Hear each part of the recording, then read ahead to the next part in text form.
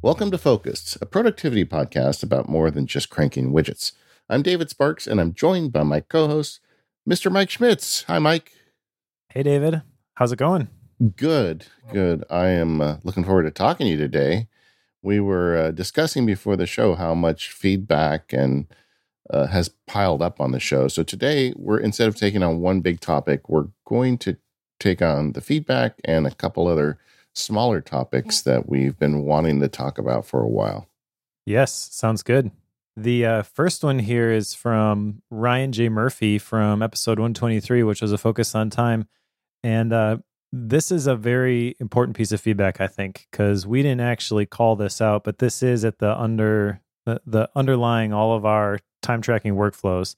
Ryan had mentioned, is anyone else worried that the toggle rug could get pulled out from under Timery? What do you think, David? Are you worried about this? No, I'm not. I mean, I guess if they did pull it out, and so getting technical for a minute, Toggle is a free web service, but they do have paid tiers, and they have a very good API, which allows other programmers to plug into it. And one of the reasons for their success is because so many web services and apps have plugged into it that helps feed their subscribers. So if they were to turn that API off, making apps like Timery unable to use it, I would imagine a lot of the paying customers would leave because they're losing their interface. And secondly, it doesn't seem like Timery is like spending a lot of time and money making their own interface any good. So I think they kind of realize that they've got into this ecosystem of third-party developers, and that's one of the ways they pay the bills. So, Ryan, I understand that fear, but I wouldn't worry about it. And I guess if they did pull the rug out, my guess is that the Timery developer would come up with his own backend, and maybe you'd have to pay a subscription to him or something. But I just feel like Timery is too successful to not go away or to go away if something like that were to happen. Yeah, I agree. You can use Timery without actually having a toggle subscription. And I think that's where the fear comes from, is like, well, you're paying for these additional features in Timery, which are built on the free API in Toggle. What if Toggle got smart and started charging for that stuff? Now you got to pay for 2 subscriptions. Yeah. But I think Toggle's target customer, based on their website, the people they're trying to get money from, are more the corporate customers, not the niche Apple nerds. Yeah. And I think we're probably a relatively small portion of that. Yep. There are a few things, though, that I would like to mention.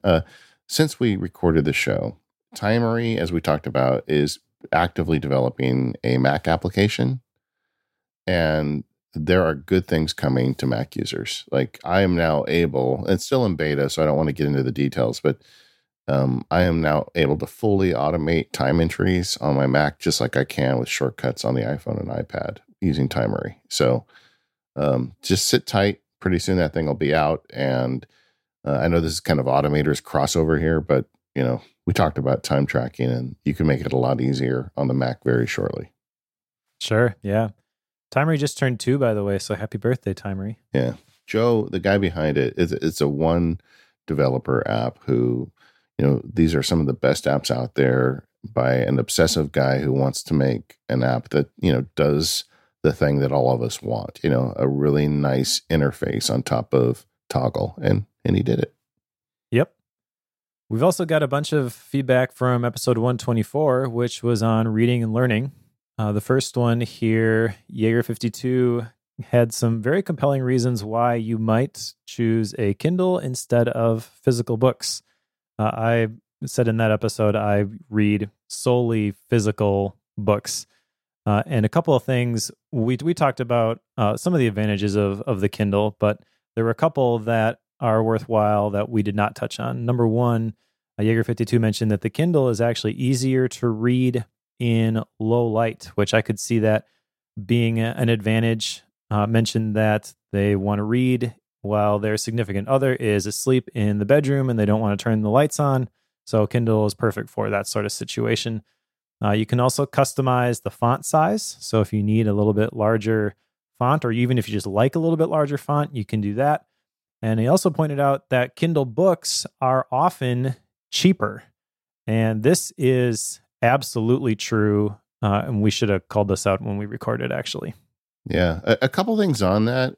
Talking to folks since that show published and hearing from listeners, I really think there's like an age thing involved here. I think younger folks are into the analog kind of artisanal, I want to have the book and put it on my shelf thing.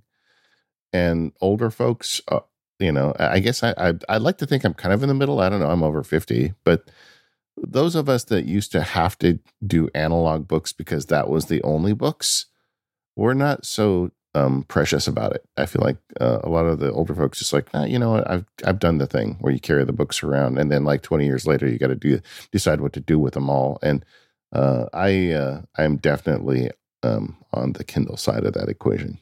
Yeah. Do you think there's a parallel here also with music media? I mean, I'm guessing that if this is true, that older people who this is the way they had to keep their books for a while, and they don't want to go back to that. Maybe they have the same approach with vinyl and music and stuff vinyl. like that. Yeah. So it's so true. When I was a kid, I mowed lawns because I wanted to there was like a classic Miles Davis album that I wanted. And I spent my hard-earned money. I got it. There was a record player in my room, and I had one of those, classic 70s and 80s desk lamps, kind of like the Luxo and the Pixar logo, Mm-hmm. And I was getting hot under it, so I just pushed it to the side without thinking. And then I looked over in like 10 minutes, and it was right on top of my Miles Davis record, and it melted. It melted my Miles record. Oh, no. And I was just thinking, man, when CDs came out, we were all so happy. Yeah. I've never been a big vinyl fan, but I don't know. Maybe that's the next thing for me if I fall into that younger category who and that's the reason, the millennial hipster sort of a thing. Yeah. Maybe that extends beyond the physical books at some point. I don't know. We'll see. Yeah, I think we fast forward like 5 years, and Mike Schmitz has his fountain pen in his pocket. He's wearing a pocket watch, not even a wristwatch. You got a pocket watch and a monocle. You're definitely heading towards monocle territory, I think, Mike. Get my top hat and grow a mustache too. Yeah. The on that though, I do think the Kindle is a great option. The books are cheaper, and I just love being able to carry them all. I understand the attraction of books and being able to write in the margins. I was just telling Mike offline recently, I found my old copy of the Myth of Sisyphus, which when I was in college, that book was very influential on me.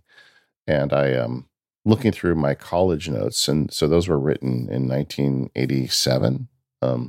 So it was kind of fun to go back and read them. So I understand where you're coming from, but I don't understand it enough to want to actually buy physical books anymore. Fair enough. Yeah.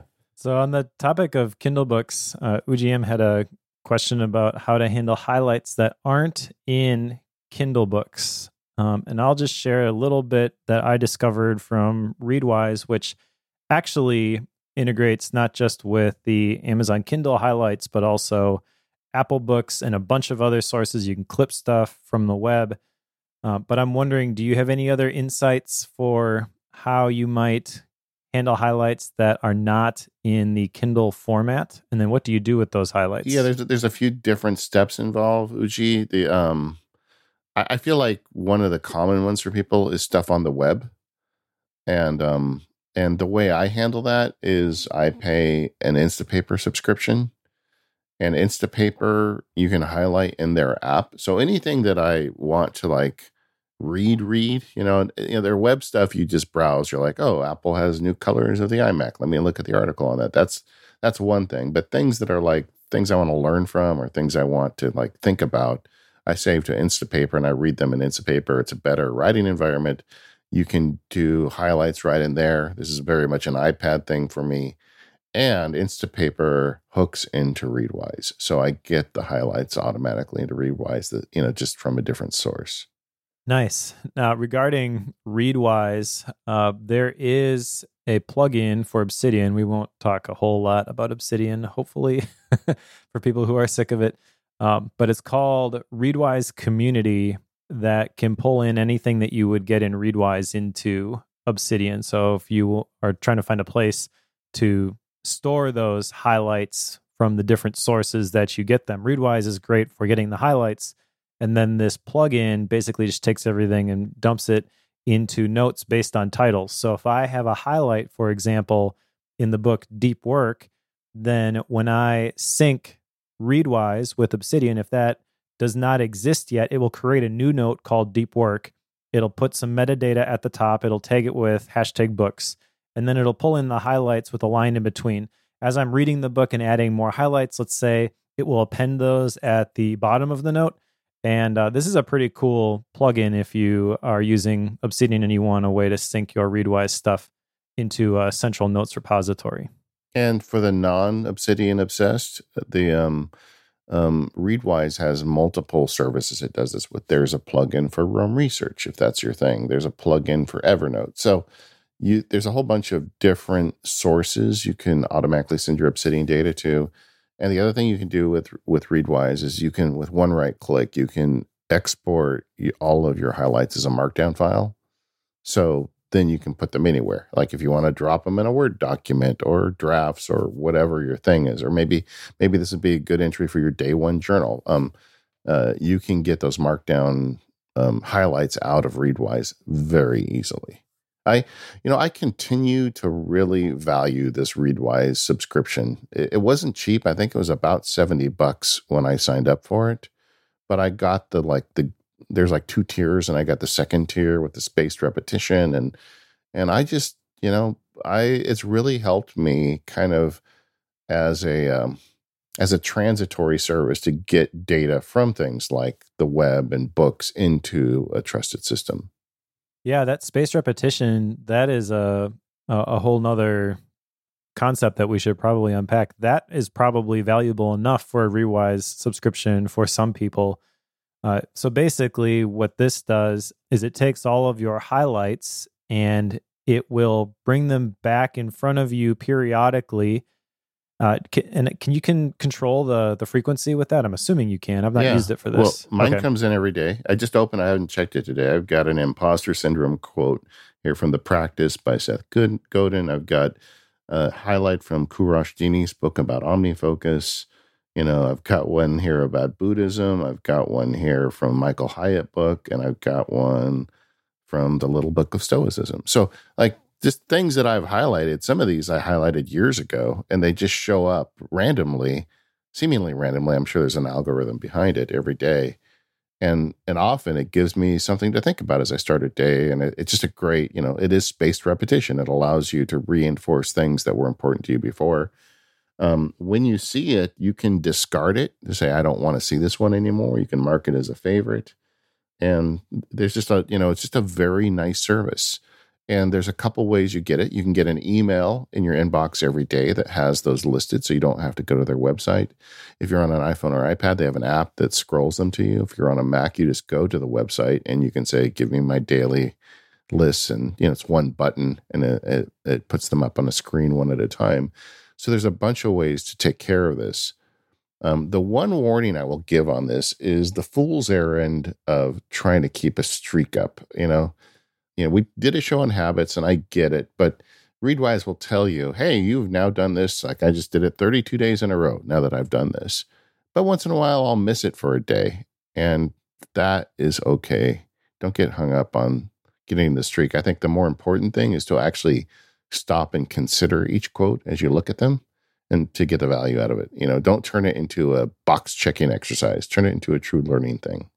Yeah, that's a great point. I do think this is a pretty genius solution to the problem with a lot of the way that we take notes. We'll talk about this a little bit later, where you just dump stuff in and then you never see it again until you have the thought, oh, I should go find that note again, and then you can search for it and you can surface it that way. This kind of just grabs those things that maybe you've forgotten about and throws them in front of you so you can recall them without that manual effort. Which, if you're really trying to get the most out of the notes that you take, that's a pretty good approach. One of the things I do in my daily page is I have what I call daily meditation. And it's not necessarily a meditation mantra. It could be something like a Seth Godin quote about imposter syndrome. But I usually go through the Readwise stuff in the morning, and I will pull something out of the daily Readwise group, or if I don't see anything that really strikes my fancy, I'll get one out of one of my other highlights or one of my other books. But the point is, I'll put it in there in the morning. And then when I get to the end of the day, I often do some reflections at the end of the day, and I'll go back to that and try and write some of my thoughts on what that means to me. But I don't do that part until the end of the day. So it's kind of just a subroutine, for the subconscious to grind on throughout the day. And that's one way that I kind of put this stuff into my gray matter. Makes sense. Speaking of putting things into your gray matter, there was another question from somebody who wanted to know how you take notes from the YouTube videos that you watch, and how do you handle timestamps specifically? Do you jot these down when you are taking notes, and do those end up somewhere, or how do you handle this? What's your workflow look like? I mean, it's not super techie, but I am going to invoke Obsidian. So sorry, gang, if you hate Obsidian. But I open an Obsidian page. But you could do this in an Apple Notes page, or, choose your poison. But I happen to use Obsidian. One bit of techiness in Obsidian is they use a resource called iframes. And it's a very simple bit of code that I have in a text expander snippet. So I put up an iframe text expander snippet that embeds the YouTube in the markdown file. So when I see the file, it actually can play the video for me. If you don't want to do that, you could just play the video in your browser and have a text file next to it. But I have it. I'm fancy, right? So the first thing I do is I set up an iframe with the video. And my thought about learning from YouTube videos is that it's not really something I want to do while I'm doing squat jacks. If I want to learn from a video, I want to give it the same attention I would as if I were reading a book. So I will sit at my desk and watch the video. I won't be doing it while I'm doing email or scanning bills. I'll actually just watch the video to learn from it. And I'll just take notes as I go through the video. Sometimes I'll go through it a couple times. It just depends on how much the video connects with me. But as I take notes, I will create a little bit of an index, and it's just a timestamp, And I'm not even that accurate with the timestamp. I don't pause it and say 2 minutes and 32 seconds. I'll just say around 2 minutes, So, and just write down what they're saying, and I'll watch the video once, and then I'll stop and say, okay, being the selfish learner, that was great that's what this person shared. What does this mean to me? What do I suck out of this that will be helpful to me as a human? And then I write that down. And sometimes I get things out of it, and sometimes I don't. But that's basically how I do it. Sometimes if it's a really good one, I'll go back and watch it a second time. All right. Well, I have a challenge follow-up relating to this, but maybe we can visit that after we take a quick break.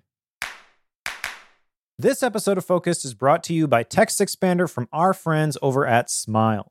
Supercharge your team right now with the power of Text Expander. Your team can do more with the same resources using Text Expander, meaning less repetition, fewer errors, and greater consistency in your messaging.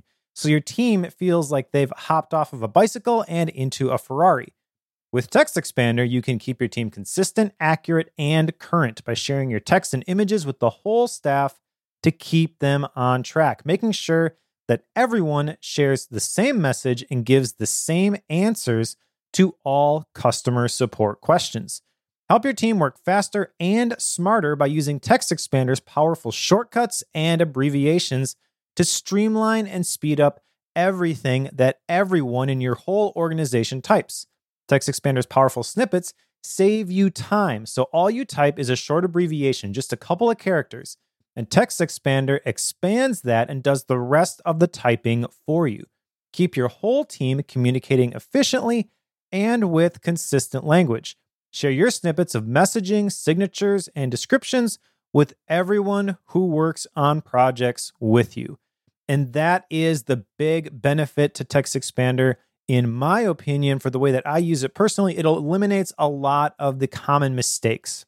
Sponsorships like this are a great example. I mess up the capitalization sometimes, and I want to make sure that I am typing it correctly, so I create a TextExpander snippet for capitalizing the T in text and E in expander without the space in between to make sure that I am typing it correctly when I'm pasting it into the metadata for the file itself, and also when I publish the file on the Relay site.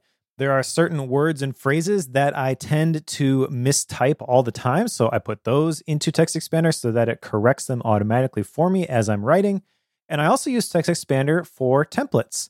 I use Obsidian, and it's all based off of plain text, so TextExpander is the perfect place to store things like the template for my daily notes, where I've got my daily questions in the section for my journal entries and my gratitude and things like that. Anything that you end up typing more than once is a great candidate for TextExpander. Why not automate that so you don't have to type the same things over and over? TextExpander is available on a lot of different platforms: Mac, Windows, Chrome, iPhone, iPad, and focused listeners can get 20% off their first year. Just go to textexpander.com/podcast right now. That's TEXTEXPANDER.com/PODCAST.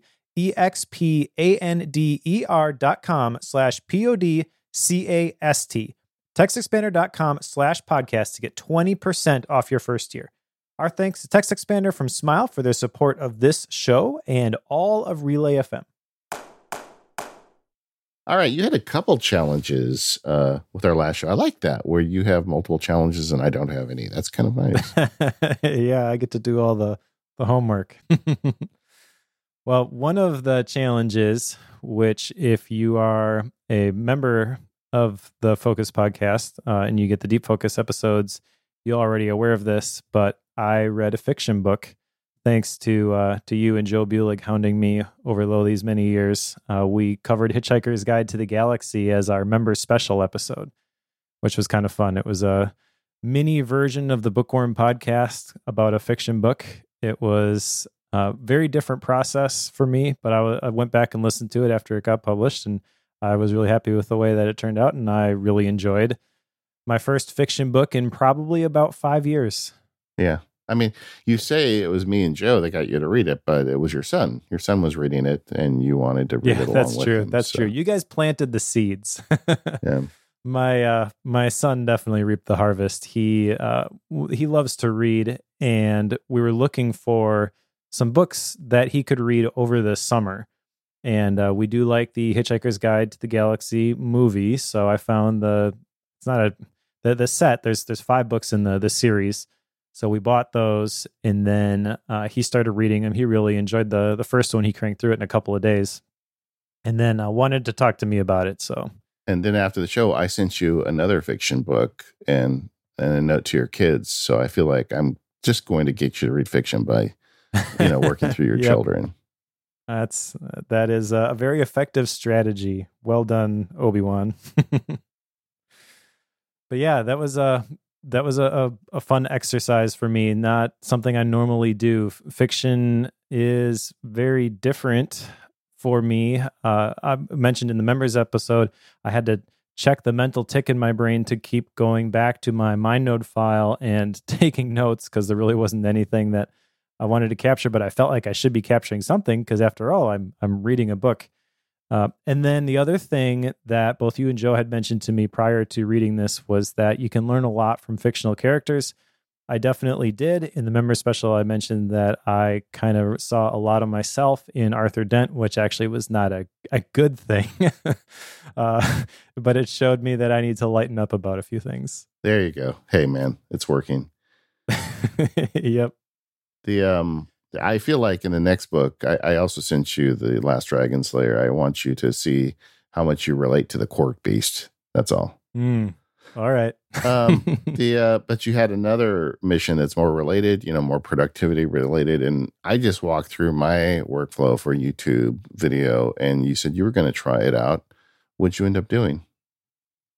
Yeah, well, I don't normally watch a lot of YouTube videos. My YouTube time I have identified as on the rowing machine, which is in our bedroom, and it was something that I got to kind of stay in shape when I couldn't get outside riding my bike or running in the winter in Wisconsin. I ran most of the time. I've got even like these special spikes that I put on my running shoes so I can run in the snow and the ice, but occasionally it gets like negative 60 degrees Fahrenheit here in January. And at that point, I don't care how motivated, dedicated you are, like you're not going outside. So the rowing machine fits that need. And then the machine itself, I get very bored while I'm on it. So Yeah. YouTube kind of takes my mind off of what I am doing. And if it's something that I can learn from, then even better.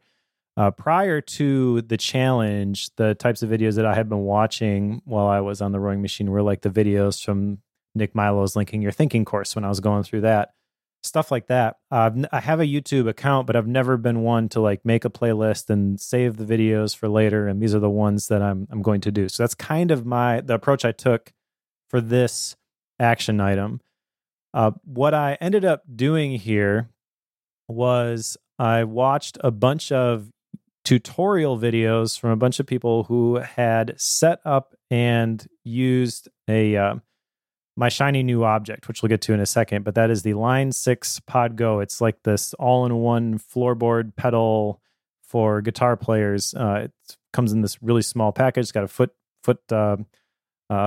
foot controller and everything. So it's kind of like the Guitarist Dream. You can bring this thing and it has all your effects in it, but it's not something that I'm used to using. I had a floorboard previously with all the analog effects, and you have a switch for each and every one, or I run everything from my iPad using an application called Bias, but for several reasons that was not working for me anymore. So I was looking for something to replace that. I got this foot switch. I had no idea how to use it.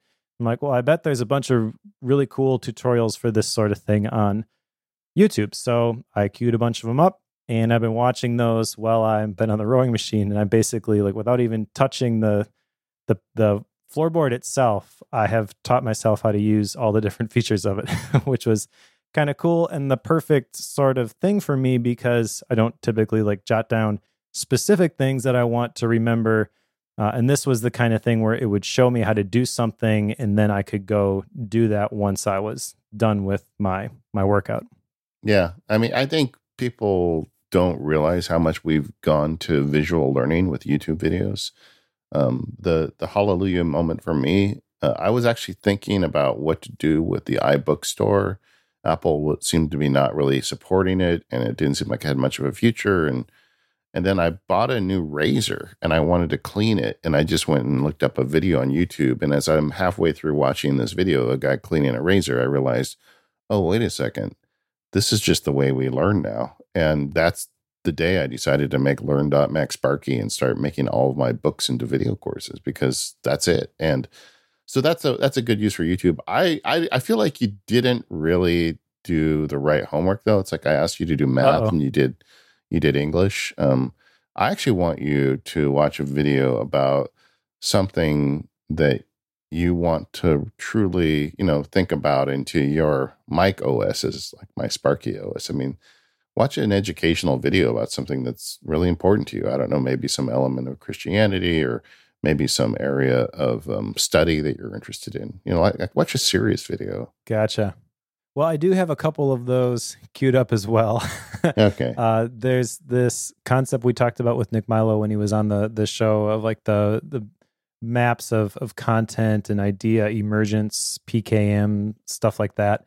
So I have a bunch of those queued up by people who I actually don't really know anything about. Obviously, Nick has a bunch of really cool stuff, but I've seen a lot of that already. Yeah. So I wanted to get some different voices on the topics. And so I have some of those in the queue, but I haven't gotten to those yet because the new shiny was the thing I wanted to figure out. All right, well, let's talk about that really quick then. We do have the shiny new object segment in today's show. So you got a new guitar pedal stomper effect thing, right? Yes, the guitar pedal stomper. That's the technical name. As a horn player, none of that stuff makes any sense to me, honestly. Yeah. I get it. Yeah, so this is called the Line 6 Pod Go for guitar players the Line 6 pod name may be familiar. It was the little kidney bean type thing that you could just plug your guitar into that and then plug that into any sort of PA, and it would simulate an amp and it would simulate some effects. So it was intended to make you sound decent without a bunch of work. And that was a long time ago.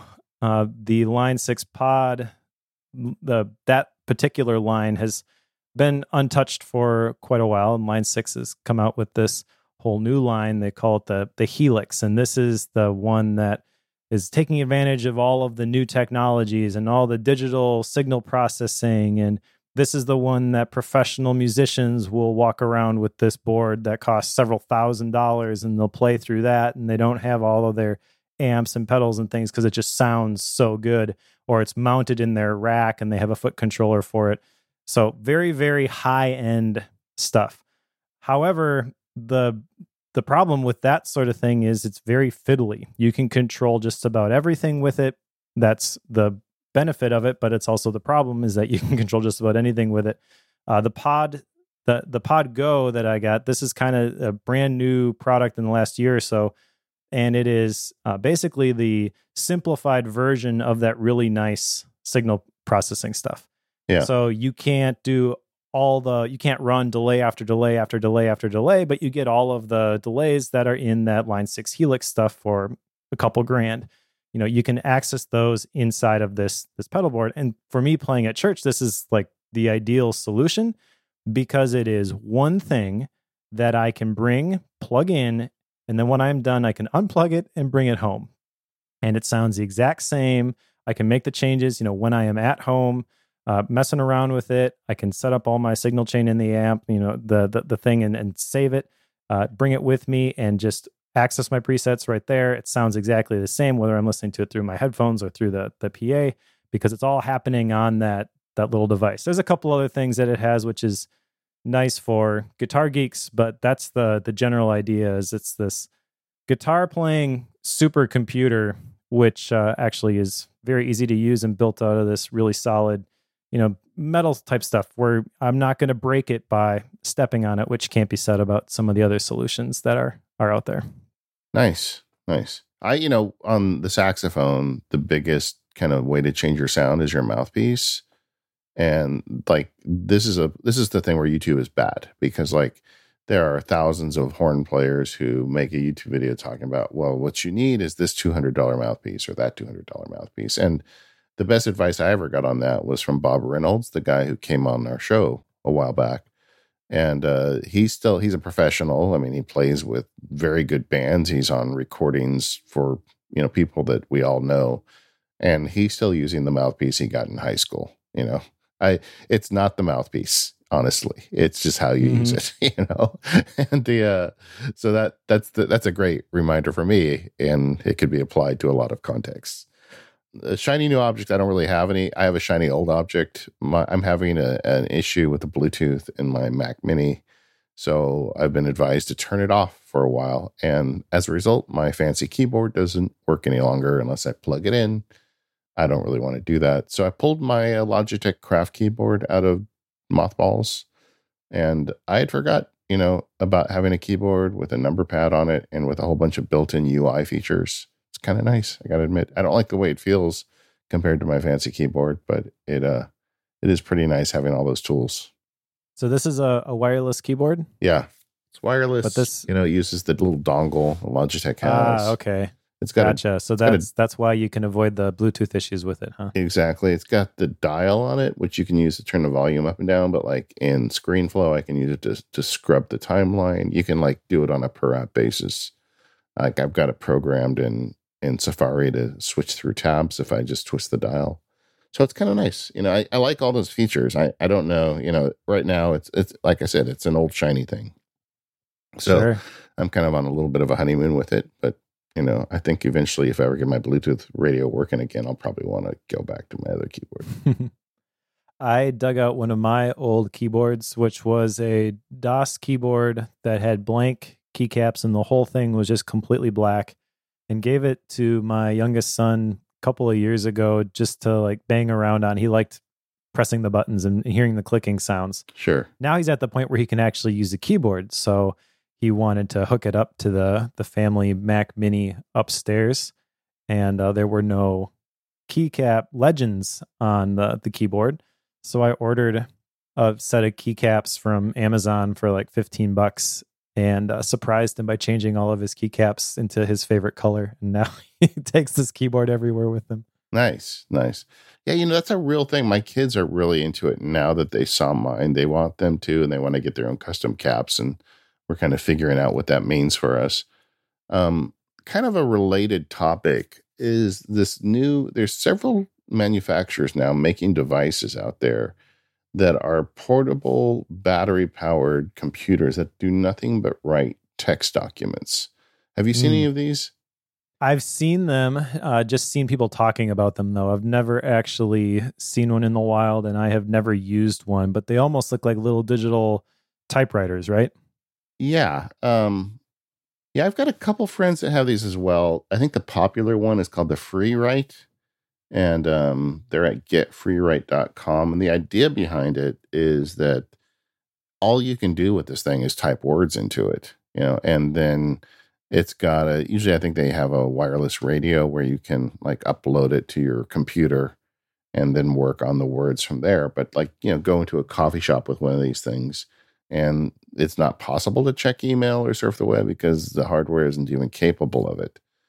But, I was looking at them recently, just out of curiosity. I thought I might write an article about them for MacSparky, but they're like $500. And honestly, this just really isn't a problem for me. I can take an iPad and write it. And if I decide I'm going to go to a coffee shop and just write, assuming I can go to a coffee shop again, I just don't need the constraint. Yeah, no, I had the same thought when I saw them, is what problem is this really trying to solve? And I don't think it's a problem that I have. I think it's a valid approach for some people. I guess you got to kind of know yourself and how you work, and if you establish those barriers and those constraints to block out the distractions, if you need to use a totally separate device in order to do that, then I could see the role that this would have in your life. Just like, by the way, the Kindle would have a role for someone who is concerned about accessing Twitter from their iPad or something like that. I mean, there are other reasons you might use a Kindle device specifically, but the same argument could be made for, I'm just going to read inside of the Kindle app on my iPad, right? Yeah. No, and I never really made that clear in all these shows we've done about reading. I do own a Kindle. It's an older one, and I keep it in my bedside table, but I also read Kindle on my iPad and on my iPhone, and sometimes even my Mac. So I have the app installed everywhere. That's another advantage of it, frankly, is that no matter what I've got with me, I can continue reading my books. And I don't use the Kindle device just because I need the distraction free, but because it was like cheap on Amazon and I wanted something I could keep in my nightstand. So like if I go on a trip, I don't bring my Kindle reader with me. I'll just read on my phone or my iPad. Yep. I have to admit that when I first saw this FreeWrite type thing, the person I saw sitting behind this typing on it was that guy from You've Got Mail that Meg Ryan is dating at the beginning, who has multiple typewriters in his apartment and refuses to use a computer. Yeah. That's totally the guy that I saw using this. Well, it brought back memories for me because when I was going through law school, in the ripe years of 90 through 93, laptops were, prohibitively expensive, and I didn't have the money for one. But Tandy or Radio Shack at the time made something like this, and it was like $200 in $1990. And all it was a keyboard with like a 8-line LCD above it. It was like each character got a like 16 by 16 grid. And I went all through law school on one of those. And I would just sit in there and outline the lecture and take notes on the lecture with that into a plain text file, because even back then I was still a nerd. And I'd get back to my apartment and just upload the text file into my Mac and do stuff with it. But the actual computer I used at law school was one of these Tandy things. I think it was called a WP2. I know we're getting a little nerdy for Focused, but I'll put a link in the show notes. But it was a great. I mean, it took 2 AA batteries, and I changed the batteries every couple months, and it was great. So that's a good point. I think if you are going to be taking notes in a school setting, specifically like a lecture hall type setting, I wouldn't feel personally comfortable bringing in a laptop. Maybe that's changed because it's been a while since I've been in that setting. I could see myself using something like this in that scenario, although I would probably just use my iPad with the keyboard attached. Yeah, no, I would absolutely. If I was in school now, I mean, iPad is so much better. Like my, you can record the lecture with Notability. You can take handwritten notes. There's no way if I was in law school today, I'd be using one of these things. This episode of the Focus Podcast is brought to you by Indeed. Go to Indeed.com/focused to get a free $75 credit to upgrade your job post. The key to success is finding an edge and leveraging it. If you're hiring, that edge is Indeed. Indeed is the job site that makes hiring as easy as 1, 2, 3. Post, screen, and interview, all on Indeed. You can get your quality shortlist of candidates whose resumes on Indeed match your job description faster. Plus, you only pay for the candidates that meet must-have qualifications, and you can schedule and complete video interviews in your Indeed dashboard. Indeed makes connecting with and hiring the right talent fast and easy.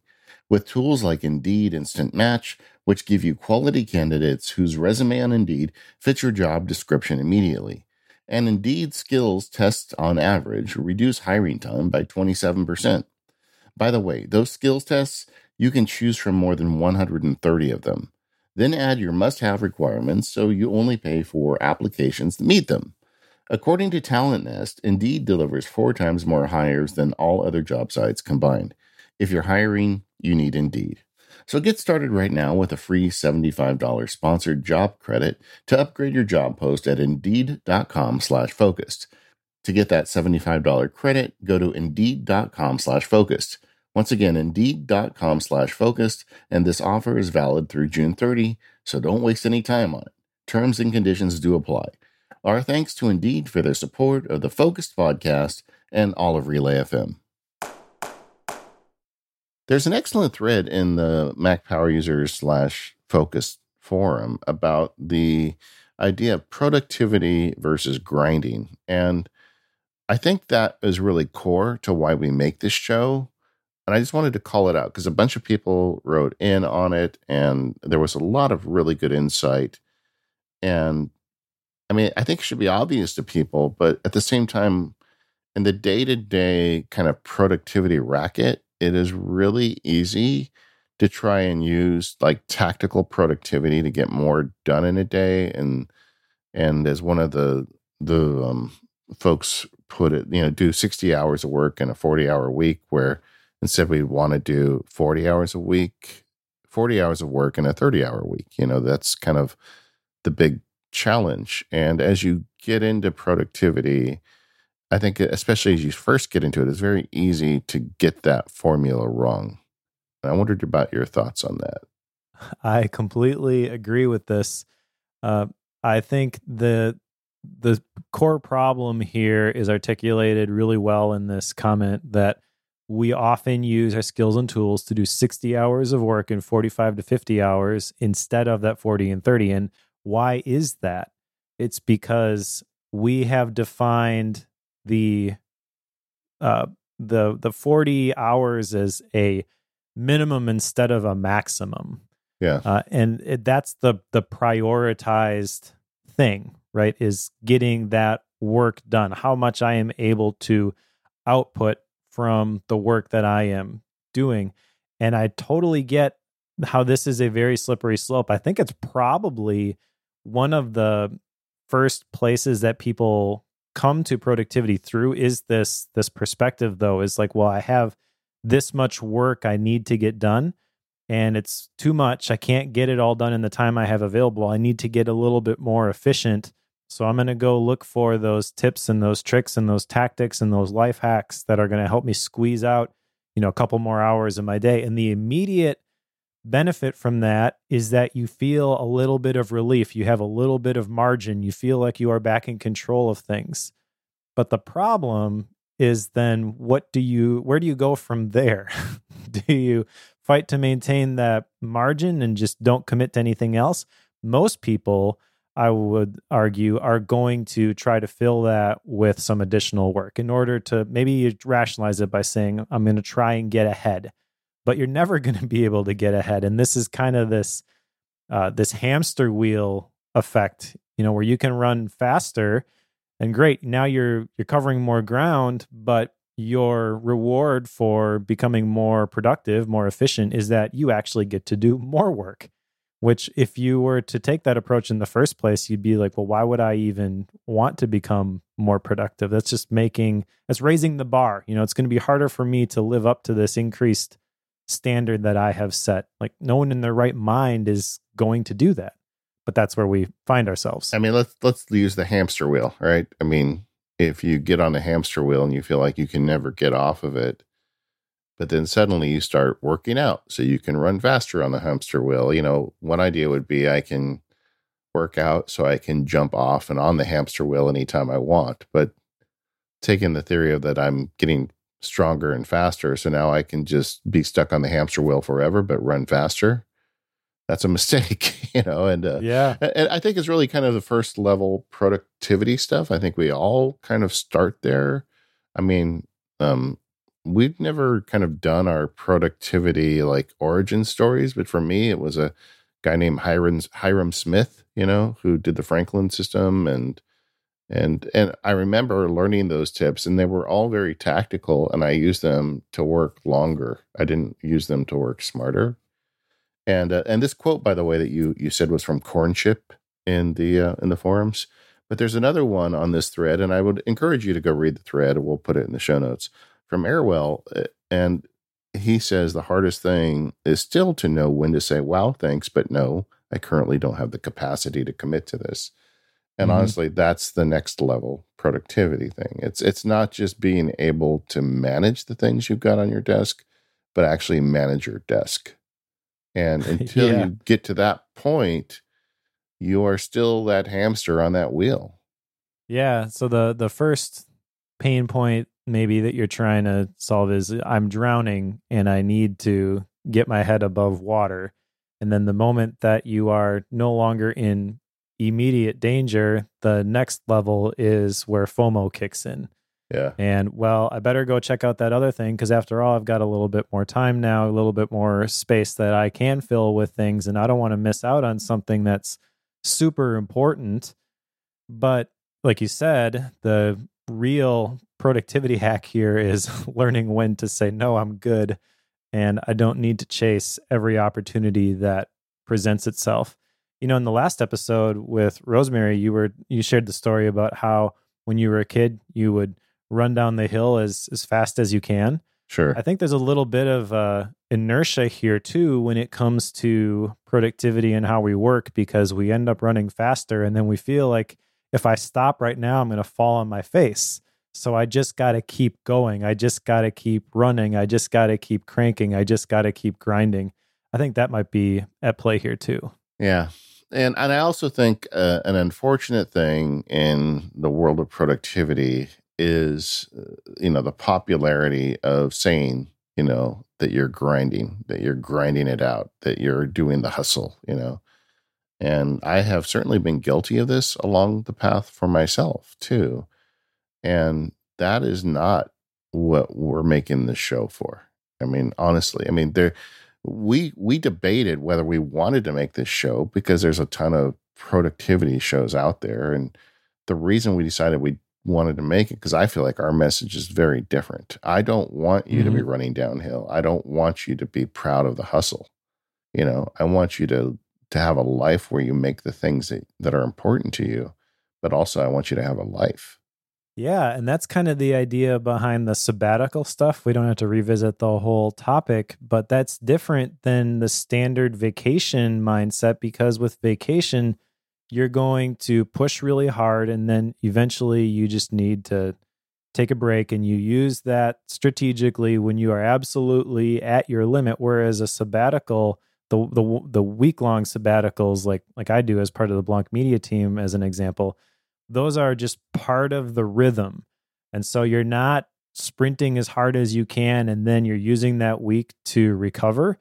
You're trying to design a lifestyle that is more sustainable, that you can do for a really long time, that you don't need to just say, you know what, it's all I can take and I can't take no more. And you got to pull the plug and you got to just go to a desert island somewhere. And when you do that, the vacation mindset, I've done that before, where I'll be somewhere and I'll be there for an extended period of time. If I'm on vacation, for the old Mike going on vacation, it's going to take me probably 4 or 5 days for my brain to finally slow down enough that I can actually relax. And at that point, I don't have that much vacation left, and I resent the fact that I have to go back to work the next week. Sabbatical feels totally different to me. It just feels part of the routine. And because it's part of the routine, I get like the restorative benefits of that kind of stuff without ever feeling like that's it, I can't take it anymore, and I just have to unplug for a while. Yeah. So this is where the granola eating California weighs in. But I feel like if you had an active meditation practice, it wouldn't take you 4 days to be present on your vacation. That could be. I think that's the truth. I do think, all this stuff, though, matters. And I know in my life, looking back, I'm a little older than some of our listeners and I'm a little younger than some. So I feel, like I said, I'm kind of in the middle right now. But looking back, some wisdom I have for younger listeners is that don't do as I did. Looking back at my life from the age of about 25 to about 40, for about 15 years, I was checked out. I was learning my trade as a lawyer, and I did nothing but grind. I mean, I did long trials. I put late nights in at the office. My kids were young, and I was grinding. And probably a part of me was proud of that. I don't know. But I mean, that's 15 years I'm never going to get back. And it wasn't like I was totally checked out. I was still there. And I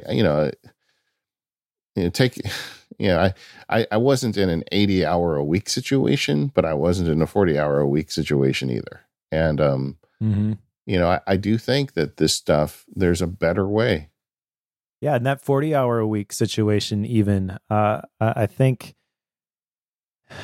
the original point here, we using that as our baseline. Is that a minimum or is that a maximum? Is work your life and everything fits around that? Or is work just the thing that supports your life? I'm reading this book right now called The Now Habit by Neil Fiore, which is an older book, and it's all about beating procrastination. There's one really interesting section in that book on creating what he calls the unschedule. And he has a whole bunch of rules for creating your unschedule.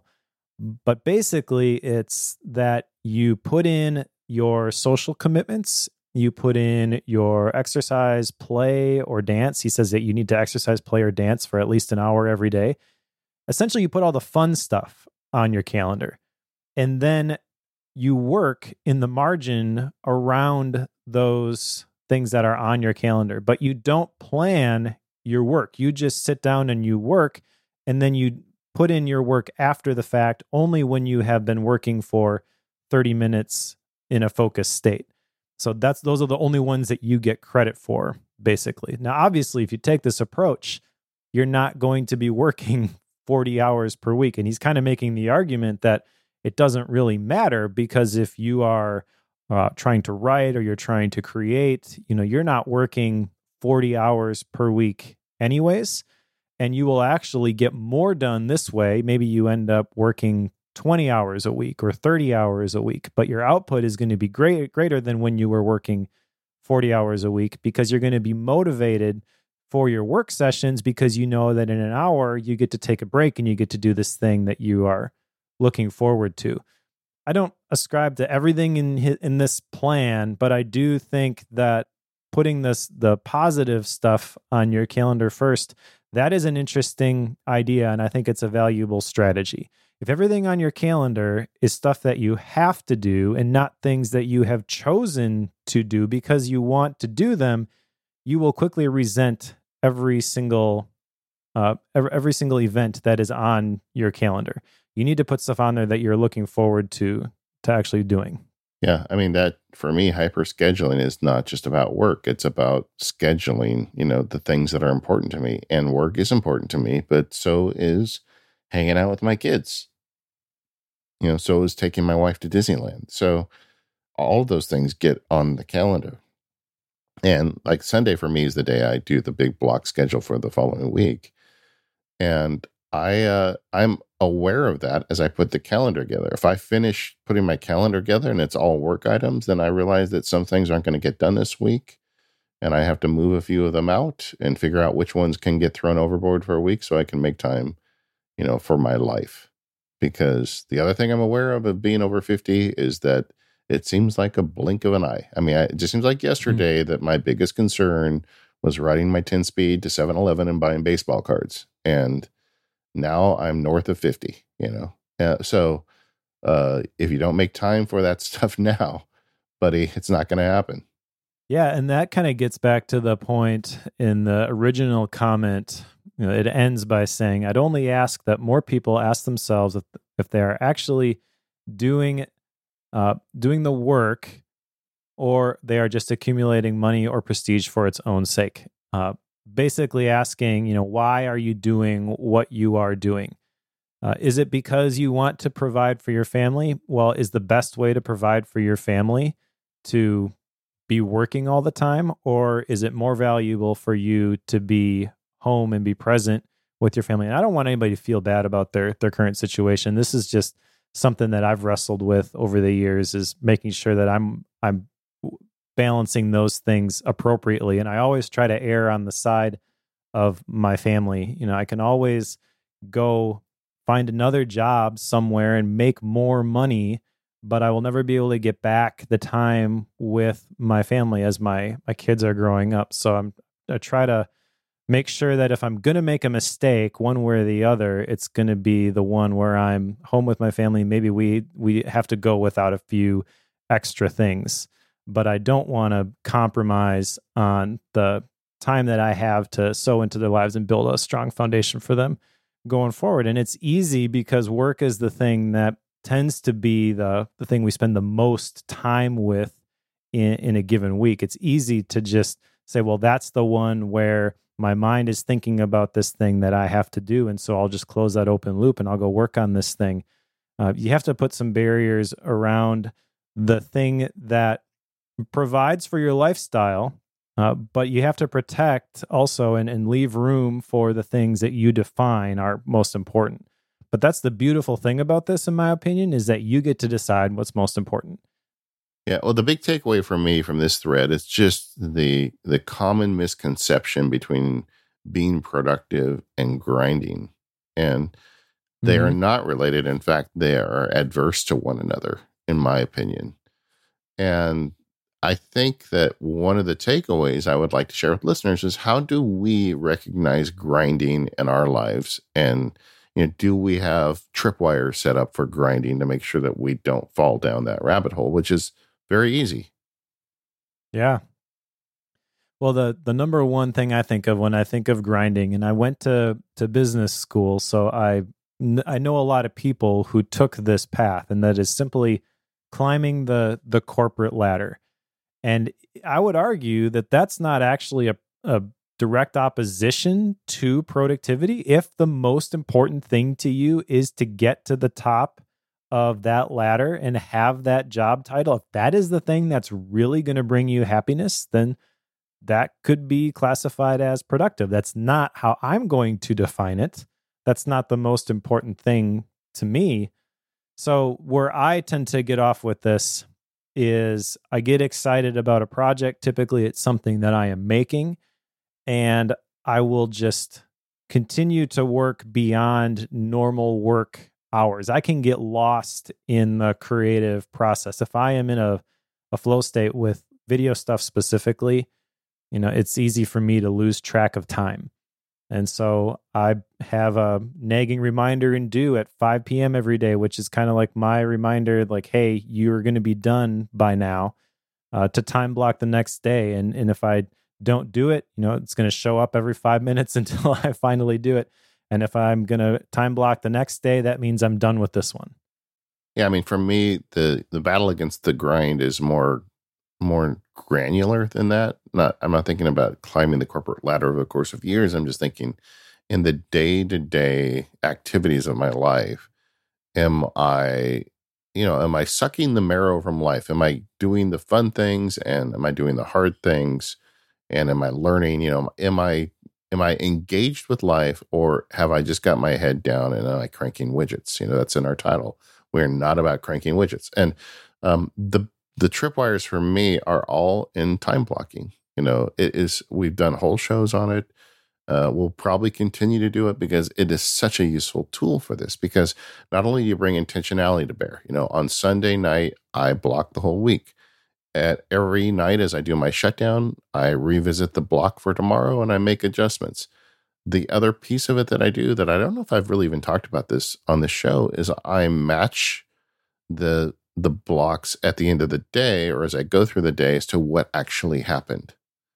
So if you look at my calendar today, I had 3 hours blocked for for a field guide that I'm working on in the morning.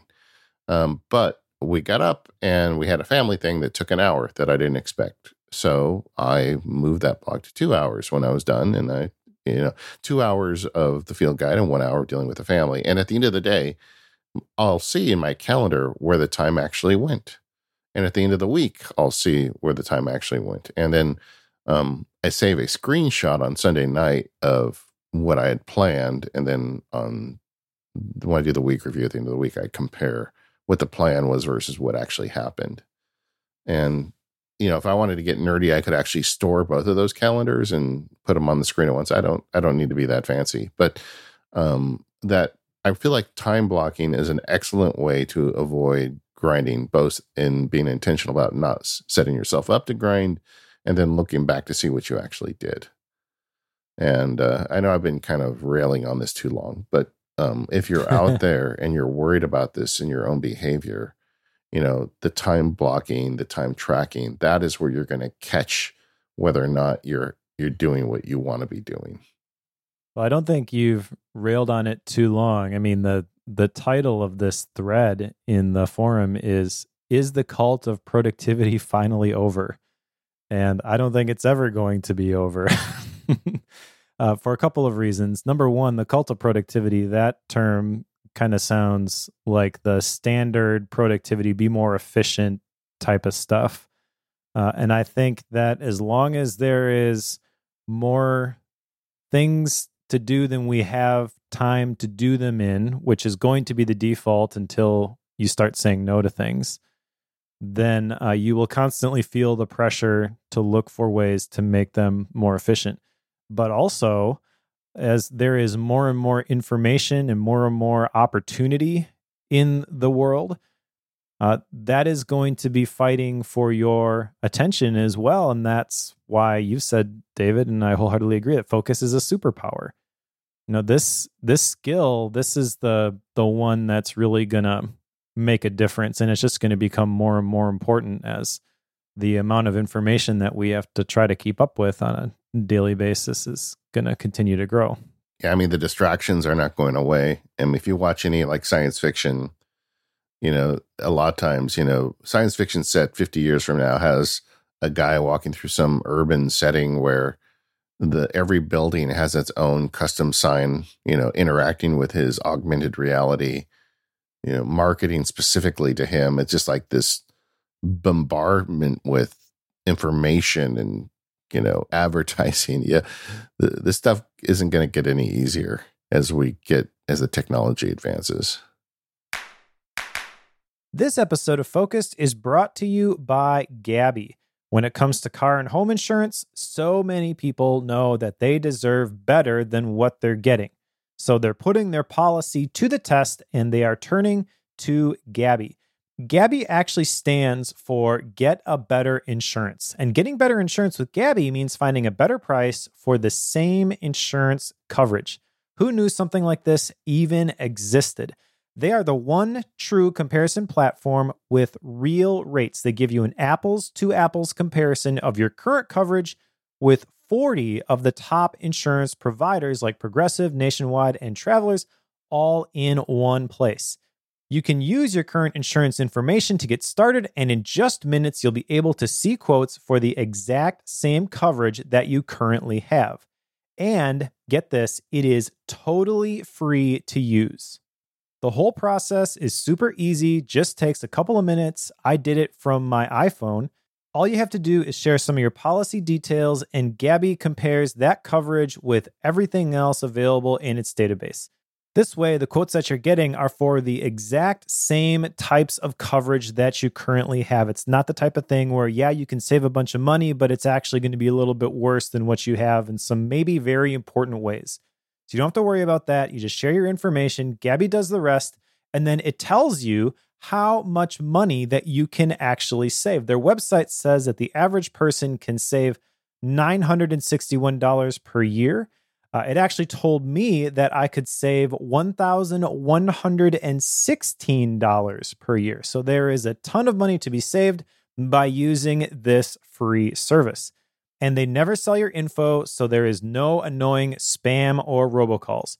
Put your policy to the test like so many others and get a better insurance quote with Gabi. It's totally free to check and there is no obligation. So go to gabi.com/focused. That's gabi.com/FOCUSED. Gabi.com/focused. Our thanks to Gabi for their support of Focused and all of Relay FM. So we were just talking about information, and along with that comes the topic of inputs and note-taking. And I want to ask you, David, why do you take notes? So I don't forget. What is the saying on the field notes? I'm not writing it down so I'll remember it later. I'm writing it down so I'll remember it now. Right. I mean, stuff that is relevant to me. I mean, I think the starting point is retention, but I also feel like note taking, when done right, can be also a source of inspiration and learning and change. Yeah, I agree. And this is kind of an insight that I got recently, and I was thinking about note taking versus note making, which again is a topic that we touched on with Nick Milo when he was on. But as I was thinking about this, I realized that not every note that I capture is created equal. And it kind of goes back to episode 114 when we were talking about inputs and PKM stacks. We identified the places that requests could come and kind of the categories that those requests for our attention, what they looked like. And I think for me, there's a couple big ones. There are the reference things like you were talking about, the things that I need to remember. There are the tasks, which are the things that I need to do. And then there are the real valuable ones, in my opinion, which are the things that I want to develop, the ideas. And as I was thinking about these different categories, it seemed very unfair to me that they would all be stuck in drafts looking exactly the same until I processed them properly and put them in the proper place and did the right things with them. And I realized that my approach to the things that I just need to jot down so I have them later, like a phone number or an address, or the things that I need to do, those are going to be very different than the idea notes that I capture. The approach is going to be completely different. Note taking versus note making is kind of the way that I see this. And I wanted to talk through with you some of the different characteristics of these different types of notes from the information that we get, what these look like. You know, it's funny how we all build these constructs in our head, but the thought I've always had is, the dragon versus the jeweler. A dragon gets a diamond and wraps his tail around it and protects it. But a jeweler gets a diamond and does something with it, and that's kind of what I think about my notes. There are some notes where they're just capture for the sake of capture. Like I'm dealing with a problem with this Mac Mini. I already talked about what's in the show, but like I have a note in Obsidian for this computer where I've got details of it and when I went and saw the Genius and all that. And that's a Dragon note, right? It's just held there for future reference. But then when I'm trying to explore some topic that I want to learn about or develop on, that's a jeweler note. That's something I want to go back and I want to, I want to study it and do things with it and turn it into something. So I actually use those as tags, Dragon, jeweler, because that's very easy to find. I know a lot of people do it with like a cooking analogy, like it's cooking versus it's done. Like if you've got one, but I think part of the way of categorizing these differently is finding some way to distinguish a note that's there for reference versus a note that's there for development. Yeah, that Dragon versus jeweler, I love that analogy and the differentiation that you made there. So in those situations, both the dragon has a diamond and the jeweler has a diamond. Which one is more valuable? Well, I mean, it depends on the diamond. If it's information about when my Mac Mini went to the Genius, I don't need to do much with it. But if it's something on, what do I really think about topic X, or how does that tie into my view of the world, then it's a jeweler note, and I need to go back to it and study it and think about it. It's harder. It's harder to take those notes because maybe like going back to the earlier YouTube videos, I can sit down and write down time codes of when he said this or that. But what do I really think about it? How does it change my life? Where does it affect my future action? That takes work. Exactly. So, I mean, this kind of goes back to the beginning when we were talking about the book notes and Readwise and stuff like that. What category does something like book notes fall in for you? Is it a dragon note or is it a jeweler note? I think I know the answer already because I do a podcast with you, but I think also for most people, they might view that as a dragon note. I am going to jot down all of the things that sound important in the moment from this book, and I am going to send them into my PKM stack, and they're going to be there if I ever need to find them again. Yeah. But what value are those adding to you on a daily basis? How are you refining those? I think that's where the real value comes, in my opinion, is the process that the jeweler goes through to create that diamond. Yeah, exactly. And you have to make your choices there, right? I don't want to say that every book note I take is a jeweler note, because sometimes I'll start taking notes on a book and realize that there's really nothing new for me or nothing that really inspires me. But most books I read and most books that I finish do inspire me, and there's something out of them that makes me think a lot. And I was just telling you offline, I just started reading a book, Ikigai. I'm Japanese people. I'm very sorry that I'm mispronouncing, but it was a book written by some people that went to Japan and studied some folks that had lived a very long time and they're very happy, and just things that were common to their life. And my notes in that book, I'm not even done reading the book, and it's already full of my own personal thoughts and how I can apply things to my life. So that's very much a jeweler note for me at this point. Yeah, now let's unpack this a little bit further. The jeweler notes versus the dragon notes. I love that definition.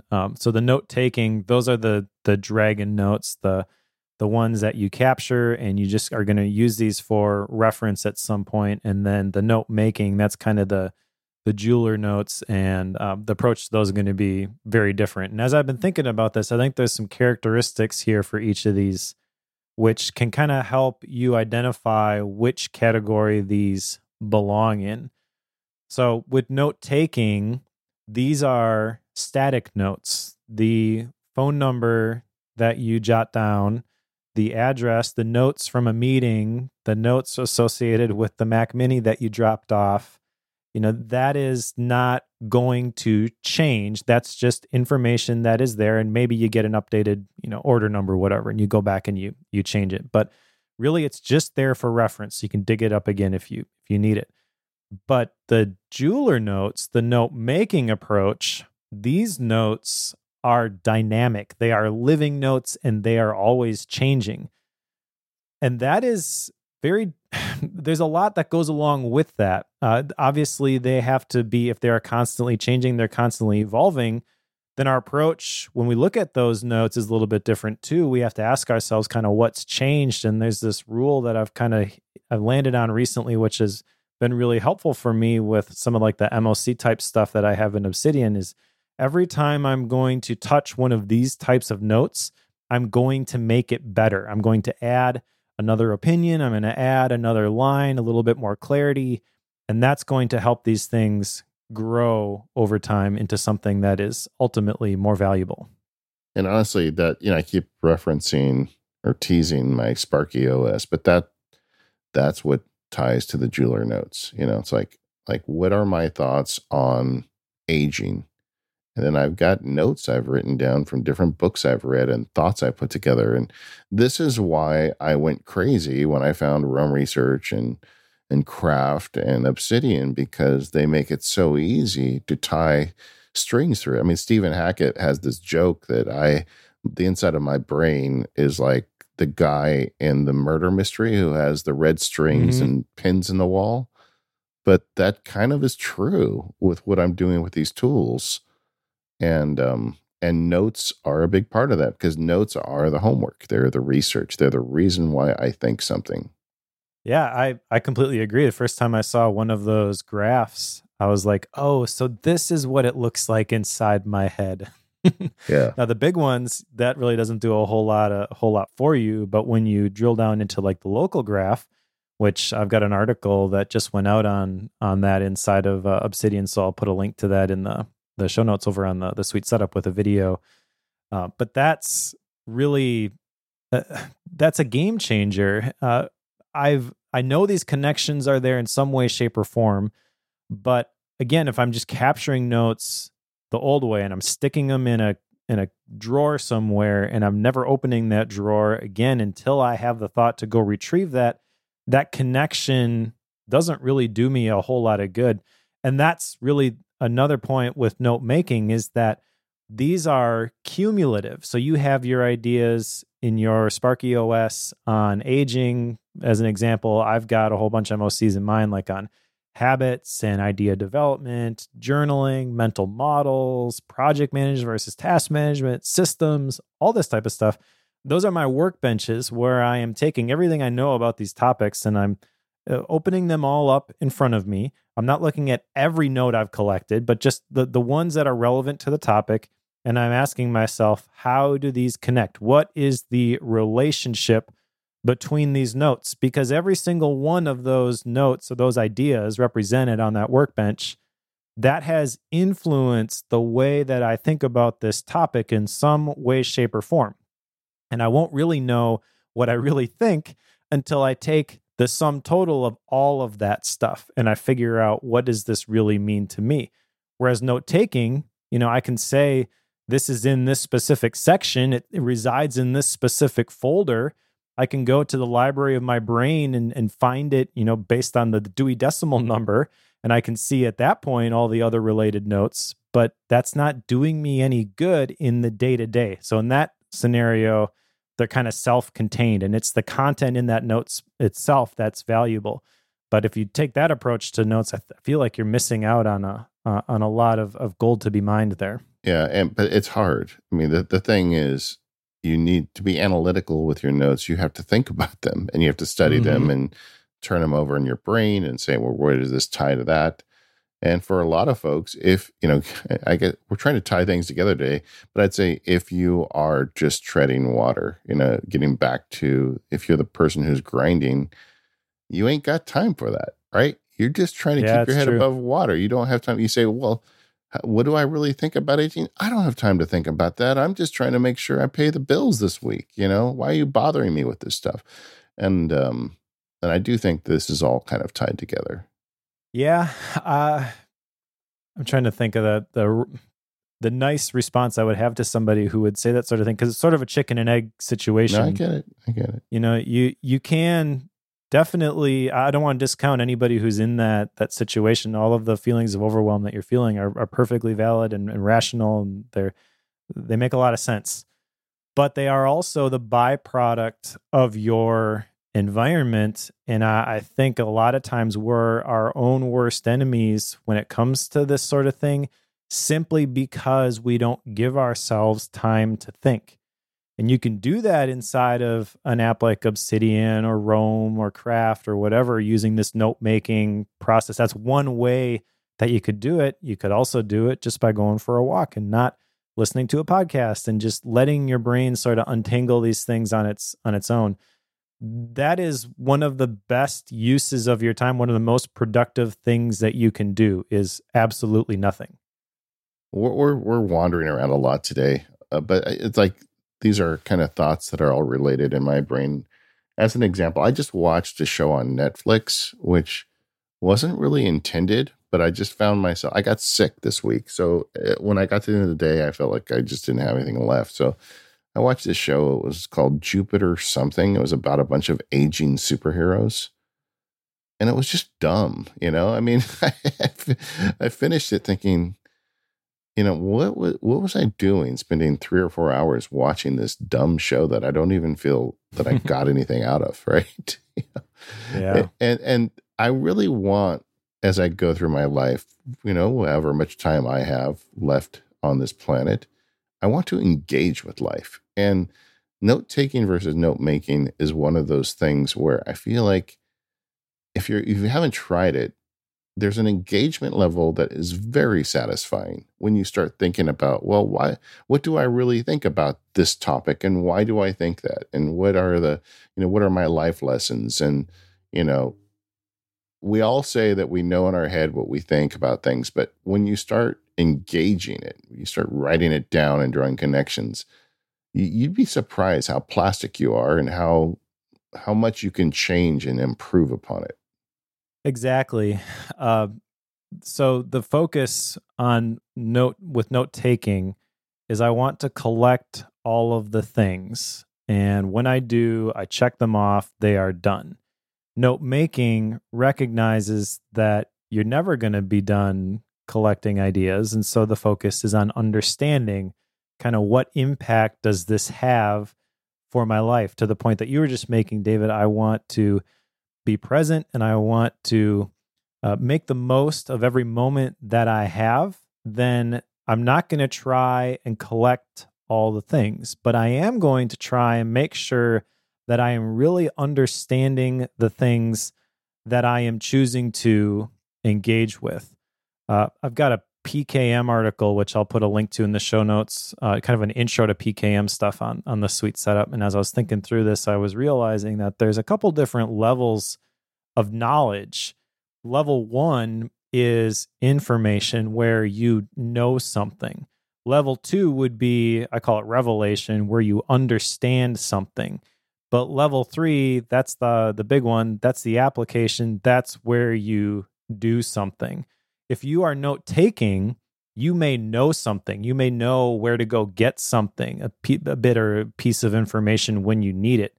But it's not really impacting your daily life yet. That's when you really are sucking the most value out of that thing, that idea. And that's the approach I want to take to the books that I read, the videos that I watch, the podcasts I listen to, anything that I engage with. Basically what I want to do, my goal is to have that thing, whatever speaks to me from that thing, not everything in that thing, but the one piece from that book that I really connect with, I want that to have maximum impact in my life. And I'm not just going to just accept every argument that an author says in these books and say, well, I should be doing this, that, and the other thing. That's why I hate a lot of the systems books that say you should do X, Y, Z, and you'll get A, B, C. No, but I'm going to look at that system and I'm going to ask myself, is there anything here for me? And usually I pick like one or two things. And that's what I try to go deep with. Yeah. I mean, it's a challenge, I think. But engaging with the things that you are interacting with using a note system that does more than just the diary entry of what was in the book is is going to make a difference. It makes a difference for me and Mike. That's why I guess we're hanging on this so much. And if you haven't tried this, I would just encourage you to figure it out. Whether you do it with a piece of paper or a fancy piece of software, engage with the materials and try and figure out how it's going to change you. One other piece of advice I would give on this is where you need to be completely selfish. Don't be writing things down, so your future generations can look at them and try and glean some wisdom from it. You have to think in terms of yourself and what matters to you, and be absolutely vicious about ignoring things that don't resonate if you're going to make this work. Yeah, I was talking to somebody today and I asked them the question, what is more valuable to you? Is it having 200 okay ideas stored in your inbox in your task manager, or having a couple really good ideas that you can actually do something with? And the key concept there is more signal, less noise. Anything that does not resonate with you is noise. But the things that do, that is a signal, and that is worth taking a jeweler's mindset towards. Be a jeweler, not a dragon. Before we leave, I just wanted to take a minute to point out another great podcast on the Relay Network, and that's Parallel. If you like this show, there's a good chance you'll like Parallel. Accessibility in tech has come a long way in the past few years. Operating systems can speak, display high contrast text, and support alternative ways to touch the screen and move around it. And big players in the tech space now speak regularly about their accessibility efforts. But are those efforts and all that software any good? Hosted by journalist and accessibility expert Shelley Brisbane, Parallel is a tech podcast with accessibility sprinkles. Shelley and her guests put accessibility into a larger context. Sometimes it's about device and software. Sometimes it's about living in a world that's powered by more tech every day. Accessibility is the icing on the cake. Shelley Brisbane is a friend of mine. She's wicked smart about accessibility and tech in general. This is a great podcast to check out. Head over to relay.fm/parallel or search for Parallel wherever you get your podcasts.